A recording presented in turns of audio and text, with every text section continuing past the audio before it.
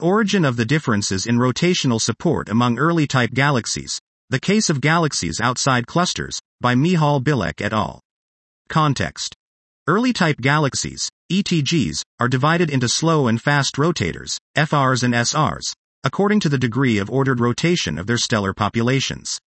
Cosmological hydrodynamical simulations indicate that galaxies form as FRs before their rotational support decreases, usually because of mergers. Aims.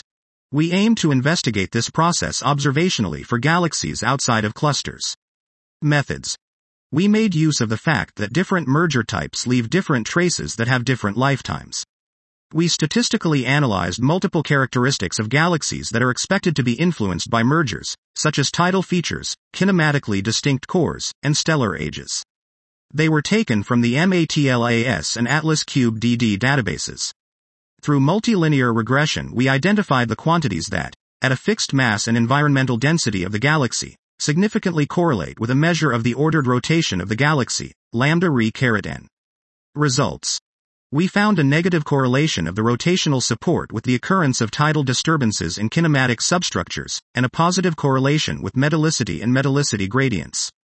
For massive galaxies, the rotational support correlates negatively with the abundance of alpha elements, and for the galaxies in low-density environments, it correlates negatively with the central photometric cuspiness.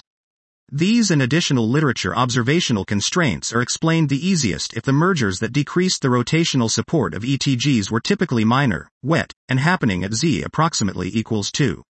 They did not form the currently observed tidal features. The observed frequency of tidal features implies a merging rate of 0.07 to 0.2 per gear.